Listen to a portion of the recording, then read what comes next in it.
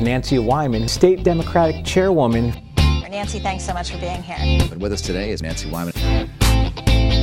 This is the Donkey Talk Podcast with your host, Connecticut Democratic Party Chairwoman Nancy Wyman. Hi, everybody. I'm Nancy Wyman, and today I'm very happy to have a special guest with me, somebody that I've known for many, many years, seen him grow up and become a state representative, and he's done a fantastic job representing the town of East Hartford.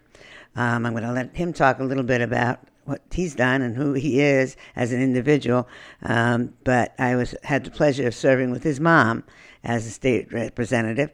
Her name is Melody Curry, and so I would like to introduce to all of you our state representative, Jeff Curry from East Hartford. Good morning. Good morning. Thanks for having me. Thanks for being here. I appreciate it, too. So, how did you get involved in politics? So my story was probably a little different from others, but I was basically born into it. I had no choice whatsoever.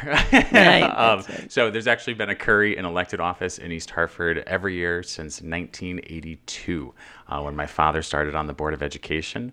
And then later on, my mother ran for office and was a state representative. And so everybody's kind of held various municipal and elected state offices throughout my lifetime. And growing up, knocking on doors at the age of 3 and 4, you kind of get a feel for it, a passion for it. And you kind of see the difference that your family was making. And so it just was a no-brainer to come back home after college and kind of go full throttle into this and see what I was going to be able to do. Your grandmother was involved, too. She was, yes. She was actually the first female clerk at the New York Senate back in the day. Oh, yeah. She was definitely a tall, statuesque, blonde in heels who ran the show, and everybody knew it back then. And it was great. That's the best thing about it. But you got involved a lot into the education when you were on the Board of Ed in East Hartford.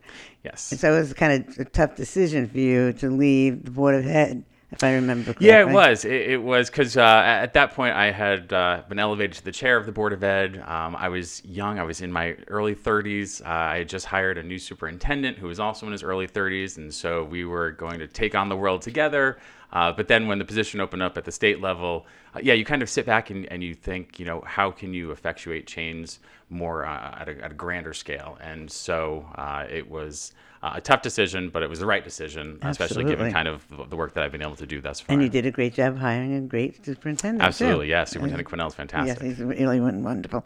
And during your work on the local Board of Education, some of the things that you changed were like what? Yeah, so it was during the time when the Malloy administration had brought forth the whole Common Core change. So I was instrumental with helping to implement that throughout the district. One of the other great things, which back then we had some pushback, but I think the parents all appreciate it now, is we instituted a whole uniform policy throughout the district. So got rid of those morning fights where everybody's screaming and clamoring to find pants and shirts that match, and so made everybody's life a little bit easier. But and then also we were the first school in the Northeast or school district who created an international baccalaureate pipeline K through 12. And SEBA, our high school international baccalaureate, is actually rated the number 1 or 2 high school in the state typically, and in the top 20, 25 in the country. Can you explain that to our audience, what baccalaureate is? So it is an international kind of worldwide model that is used throughout the world. And really focuses on asking a lot of the questions and really puts the students at the center of everything and their thought process and the why, the how, the where, the when, and just really engages students at a level that they may not otherwise have in the traditional public school systems. But we've actually been able to take a number of those things from SEBA and the IB curriculum and implement those within our traditional public school systems, just to kind of make sure we have an even playing field with all of our students throughout the district. It's a great program. I want to talk about it a little bit more. And we talk about a lot of things that we all do in our own lives and what we feel compelled and want to do and speak out to.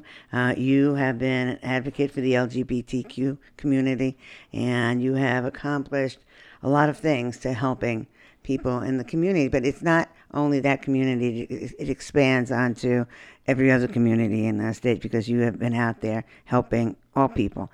I'd like to talk about that a little bit more.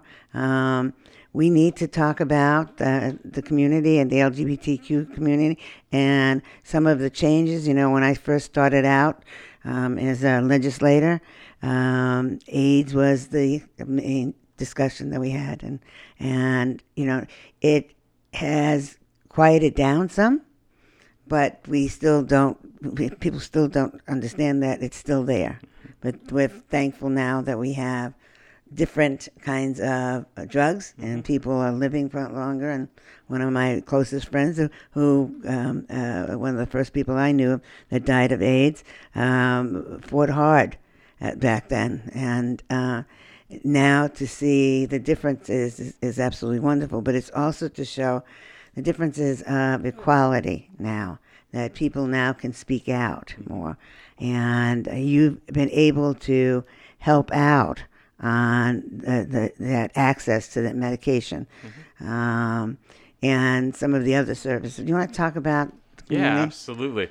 So I will say, when I came into the legislature, one of the biggest fears I had was that I was going to be just labeled that gay legislator. And I remember having a conversation with my mother and really, really worrying about how to kind of navigate that. And so I came into the legislature a bit apprehensive about advocating for the LGBTQ, but had a really great conversation with a friend of mine who said, as a person of color, when I walk into a room, I can't leave that at the door. So why should you have the privilege of leaving that at the door? And that just hit me like a ton of bricks. And ever since that moment, it's just been full throttle. What a great way of saying that. Yeah, that's wonderful. Yeah. It really is. Yeah, it kind of puts that into kind of perspective. And so this past legislative session, we jokingly say, the gayest legislative session in Connecticut's history. Oh, yeah. Aside from marriage equality, which I thought, yes, I want to absolutely. be talking about that, being part of that. We passed a number of pieces of legislation this year, including, you mentioned, the HIV/AIDS crisis. And yes, it's no longer a death sentence. But unfortunately, Connecticut saw an uptick in HIV cases in the last DPH report, which was in direct contrast to the Northeast, who actually saw a decrease. And the DPH is the Department of Public Health. Correct. Yep. And I know we live in acronym world. We do. And so one of the things that we wanted to do, especially within our communities of color, where we saw that uptick the most in our young men of color, we wanted to ensure that they had the right preventative medicine to stop that spread and to hopefully get to zero, and support the campaign over at the Department of Public Health. And so Connecticut kind of had it backwards, whereas you could be treated for HIV without parental consent, but you couldn't get the medicine ahead of time to prevent you from getting HIV without parental consent. And because we know that often the LGBTQ youth aren't always comfortable having these conversations with their families in fear of being emotionally abused, physically abused, or kicked out of their house and excommunicated from their families altogether. We worked closely with partners on both sides of the aisle in chambers and actually passed legislation to remove that parental consent piece. And now minors are able to access that medicine without having to go through the stresses of having to have that somewhat difficult conversation. So we've got that through. We're the first state now who has statutorily created an LGBTQ Health and Human Services Network.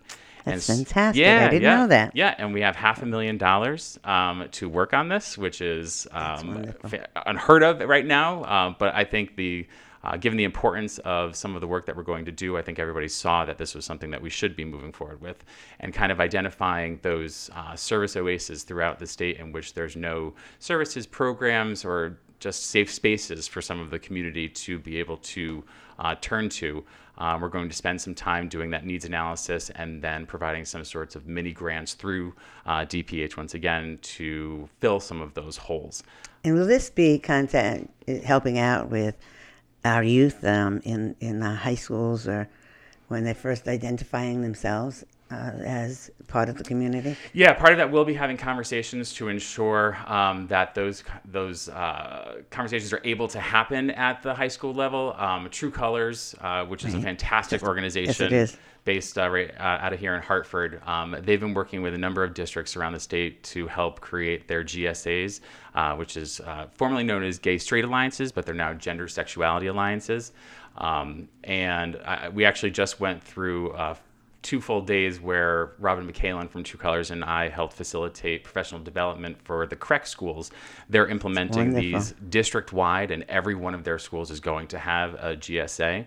And so we're hoping that the districts around the state are going to kind of follow suit and provide those safe spaces for those students to be able to turn to staff and just fellow students to kind of help figure things out. Because it's difficult. It sucks. I remember being back in middle school. It was like the worst time in my entire life. And you're just tormented and tortured and made to feel as though you're less than. And you know, you go through the parts where you're just contemplating taking your own life because you don't think it's worth living, because nobody understands. And so just knowing that I've gone through that, you don't want that to have anybody else go through that experience as well. So, and you know, it also does, and of course it helps the people in the community, but it also helps teach those that are not in the community about what it's like to be LGBTQ and how it feels, so people then can understand what you're going through and or other people are going through and what families go through. Yeah, absolutely. Right? Having allies is being an ally is just as important as being part of the community. Yeah, it really does help a lot. And you've actually been one of the greatest allies, I have to say. So, yeah, yes. You know, my sister happens to be part of the community, and she went through her own things. She did marry and had 2 children, and now she's with the love of her life, and which is great. Yeah. Which is fantastic. And the best story I can tell about that is that when my sister and her partner got together, my father was in the hospital up in Albany, New York. And so the 2 of them were visiting, and the nurse came in, and so my father says, I want to introduce you to my 2 daughters, 2 of my daughters. One name is Linda, and the other one's name is Lindy. And she said the third one, we got sick of their names, so we named her Nancy.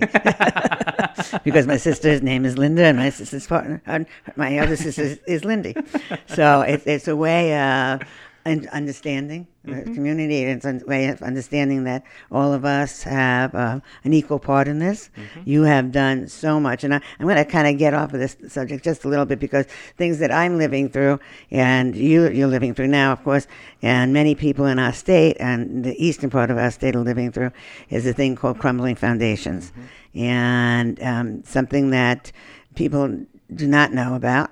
And I think that you have really gotten into this and really taken this on and fighting a hard battle for it. And I really appreciate it, since it's my neighbors, it's my towns that have been involved. And you want to just talk about the Crumbling Foundation? Yeah, absolutely. So it's an epidemic that's impacting basically a quarter of the state's municipalities at this point.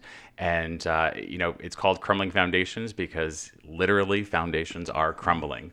You have some homes that you're able to take both of your hands and stick them through these cracks.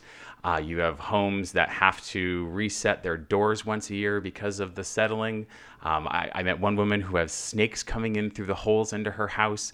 And so, with upwards of a few thousand homes, the numbers were once conflated to be a whole lot more. We think that number is actually a whole lot less.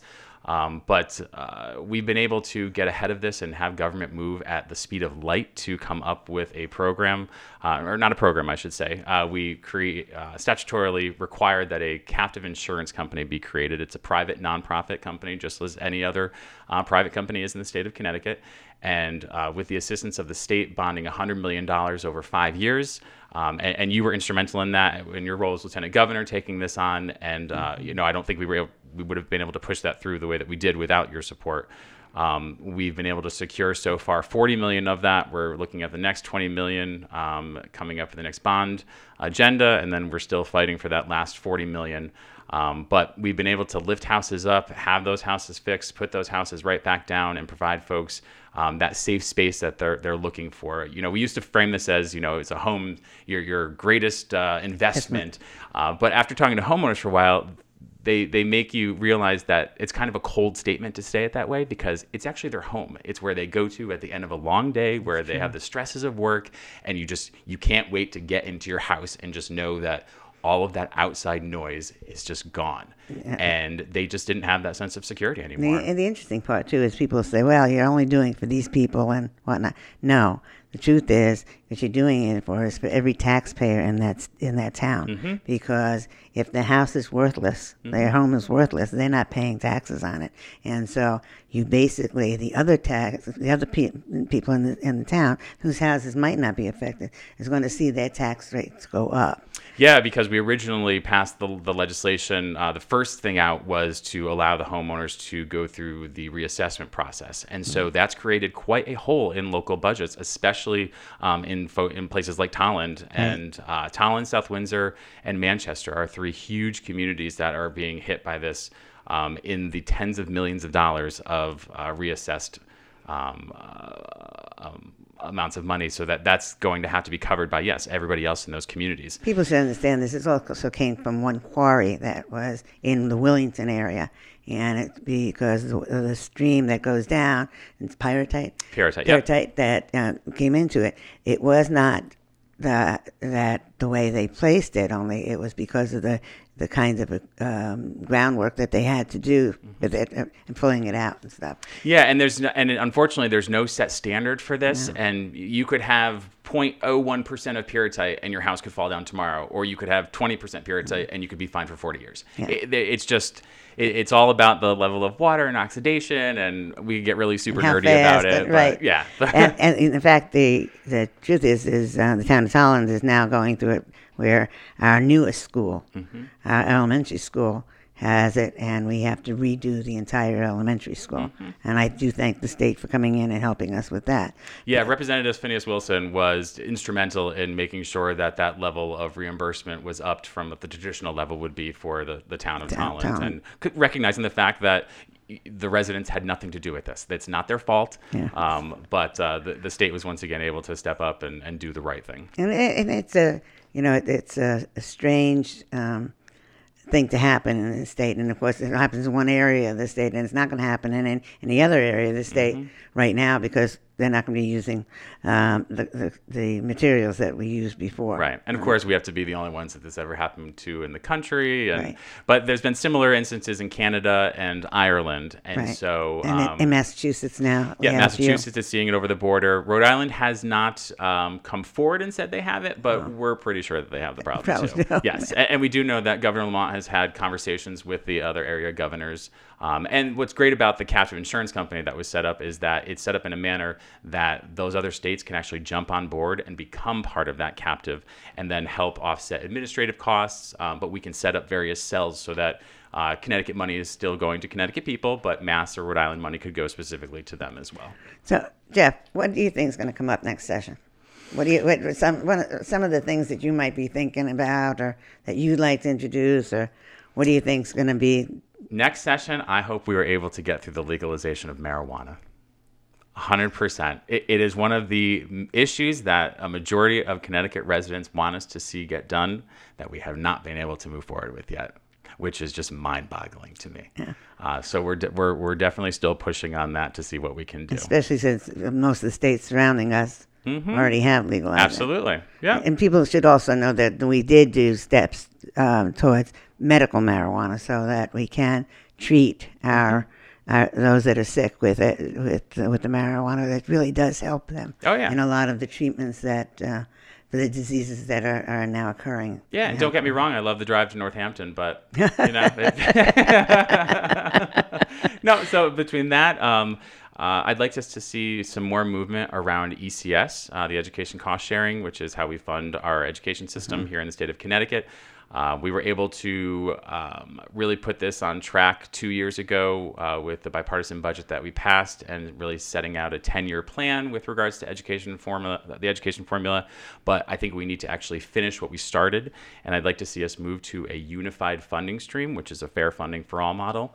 And regardless of whether you are at a charter, a magnet, a traditional public school, everyone should be funded exactly the same way. We can get rid of tuition payments between districts and just kind of consolidate all those pots of money over at SDE into one. And just State Department of Education. State Department of Education, yes, and really just help better fund our municipalities and our state board or our boards of education. But along those lines also is that we have to continue that conversation of regionalization and consolidation of school districts. And I know it's a hot button issue, and Lamont was raked over the coals for this. I maybe wasn't rolled out the way that it could have been to allow for a little bit more, constructive conversations. But we sat at a panel earlier this week with the new commissioner of education and the governor, and there were two students from very small districts who both said that they were frustrated with the lack of resources that some of their larger neighbors were seeing. And to me, that is a cry for regionalization right there. And being able to provide the best for all of our students, regardless of where they live. I think you can give an example. In the northeast corner of the state, there's a school that has in this very small town, has a preschool, and it has 5 kids in it. Mm-hmm. 4 of them boys and 1 girl. Mm-hmm. And then when they go into their regular elementary school, there's like 50 kids in the elementary school, and they are a regional district, but it's regional up at the high school level. Mm-hmm. And even at the high school level, they're feeling that their 3 towns that they have isn't enough students in that they would like to close that down and open it up to other, like Norwich Free Academy and whatnot. So there's people out there that really understand that there are certain towns that have 2 superintendents. Mm-hmm. Just because they have one for their town and one for the region line, but also end up with maybe 3 principals for 200 kids, right, or less than that. And so I think that's where people have to understand it a little bit more. I think it's explaining it a little bit more, not taking it away from individuals. I would imagine there are certain towns out there that would vote for their towns to go into more of a regional way. Yeah, if they understood it. It's all about educating people and building those relationships and having that trust that what you're doing is not to them, but hopefully with them. That's right. Yes. It's a big difference. Yeah. Not an easy sell. But. No, it's not. It's not. But when you look at some of those reports from the State Department of Ed, I think there's one district that when it shows the number of students in the district, there's an asterisk because it's so low that they can't even put it on a piece of paper. To me, that's just absurd. It's kind of ridiculous. But people are going to be talking about that. And I'm glad it's going to be out there. And hopefully we'll see some real changes that's good for everybody. Mm-hmm. Representative Rojas was on the other day, and we talked about also different kinds of regionalizations within towns. Mm-hmm. Sure, he gave his 911 example of the Metro Houston area. And, right. The dispatch. Right. Yep. And it's a true thing, and we have to talk about things. People want to talk about our budget and how expensive it is to live in Connecticut. Mm-hmm. Even though we have a great state, but you have to look at what the costs are and where the costs are coming from. Yeah, and local control, it costs money to keep local control. And if you want to have local control, fantastic. Have at it, but just know that resources are limited and you may just not see anything from us at the state level. But at the same time, it's also how we can allow the locals to do what they want to do, too. Yes. And sometimes we have to release them from some of the things that we say you have to do it this way if they want to do it a different way and bring things together. Yeah. They have that right also. It's a pretty tough job as you remember, being on the local level. Yep. Walking out of a grocery store was pretty hard because you always got nailed to talking to somebody. That's why I do my shopping at 10 p.m. That's why you're much younger than I am. You can do that. So if you can tell young people right now, how do we get young people involved in politics? How do we get them to come in and really speak out and use their voices? Because you're still considered young. Oh, I just turned 40, Nancy. I'm not that young. Excuse me. Now who you're talking Granted, you knew me, I think, when I started as your height. But, and that was without my heels. But really, how do you talked about the fact that you got involved because your mom and dad, grandmother was involved in it. If we don't have the parents involved in it, how do we get into the schools, or how do we get young people to speak out? Yeah, I think if we can find a way to really engage, especially our high schoolers, and whether it's creating Young Dems type of organizations. There's a great organization, Youth in Government, that I was involved with when I was in high school. That really helped you learn the process of the state legislature, and really kind of exposed you to some of the nuances that you wouldn't have otherwise seen around state government.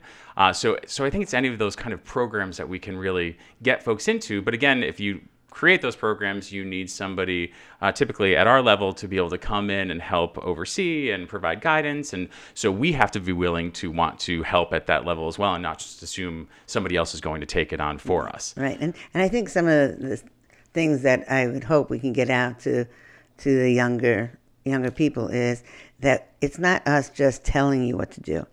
It's us learning from you what should be done. That your voices are necessary. And it's not just sitting down and saying, here's a classroom, this is what you do. And I think in your youth in government and some of the programs that we had at the Capitol for the weekends and stuff, and how they can run for office, or and how they pass a bill and whatnot. Yeah, and getting them involved in legislation. We had a number of young folks come out this year with whether it was the plastic bag ban, or the straws, or paid leave. So anytime you can get them exposed and show them that their voice matters and that people are actually listening to them, then they're definitely going to be a whole lot more engaged. My best experience as a lieutenant governor, one of the best experiences as a lieutenant governor, a young man named Jack Keeley. Keeley was coming around, and he wanted to change the law because when he got into high school, he did not want to cut open a frog. So he wanted to change it, that there's another way of doing things, so you don't have to do that in biology. And he went around to every legislator. He testified in front of the legislative committees. He went and literally lobbied everybody. He even came into the lieutenant governor's office. So he got the bill out of committee. It went to the floor of the House and the Senate. We kept it to the last night. So Jack was up in the balcony, and we were bringing up the bill. And, last night of session, people don't know, we were running through bills really quickly because we were scared the clock was going to strike. Like an auctioneer. 12, yeah, basically, you're an auctioneer. And Jack was up there, and we called his bill. They debated it. I pulled him down. And I said, okay, we're going to vote on this singly. And he voted on it, of course. It passed 100%. And I said, okay, Jack, you got the hammer. Took the hammer, hammered it down. Nice. And he said, the bill is passed. He was 9 years old. Wow. And Jack has come back to the Capitol almost every year with different students from his school, and tells them the process, has many elected officials come in and meet with them, and always had the honor of going to meet with some of the students and stuff. And he is now very involved in politics in his own town. Oh, really? Yeah, he's great. gone out, worked on campaigns and whatnot. So, nice. It's a fun story, but it's a true story. And people say, he was really 9. Yeah, he was really 9 years old and really was able to do that, and had the support of his mom, of course. And but those are the kind of things. So I know we have to go soon. So the question I have is, if you had to, come up with a statement about how you guide yourself as an elected official, what kind of wording would you do? And so my colleagues usually get tired of me saying this because I try to say it as much as possible and everywhere, but it's all about the we before the me. And, I tried to, and I just broke my rule because what I'm going to say to you is remove the word I, me, and my from your vocabulary. Because unfortunately, we are kind of in an ego-driven industry, and where everybody is always trying to get the win versus seeking out the truth. And so if we can make it more about the community at large, as opposed to what I have done for me, myself, and I, hopefully that will kind of translate into some of the work that everybody else wants to do, and realize that we're all in this together. None of us do this alone, and anybody who pretends to do it alone is completely lying to you. So we before the me. I know that's a great way of closing. I have to tell you, I believe that statement makes it why you've become a great legislator and a true leader. And I thank you for everything you've been doing. And so it's we instead of me. There you go. Thank you again, Jeff. Thank you. Donkey Talk is available on iTunes, Google Play, and anywhere else you get your podcasts. If you liked it, remember to subscribe and visit ctdems.org to get involved.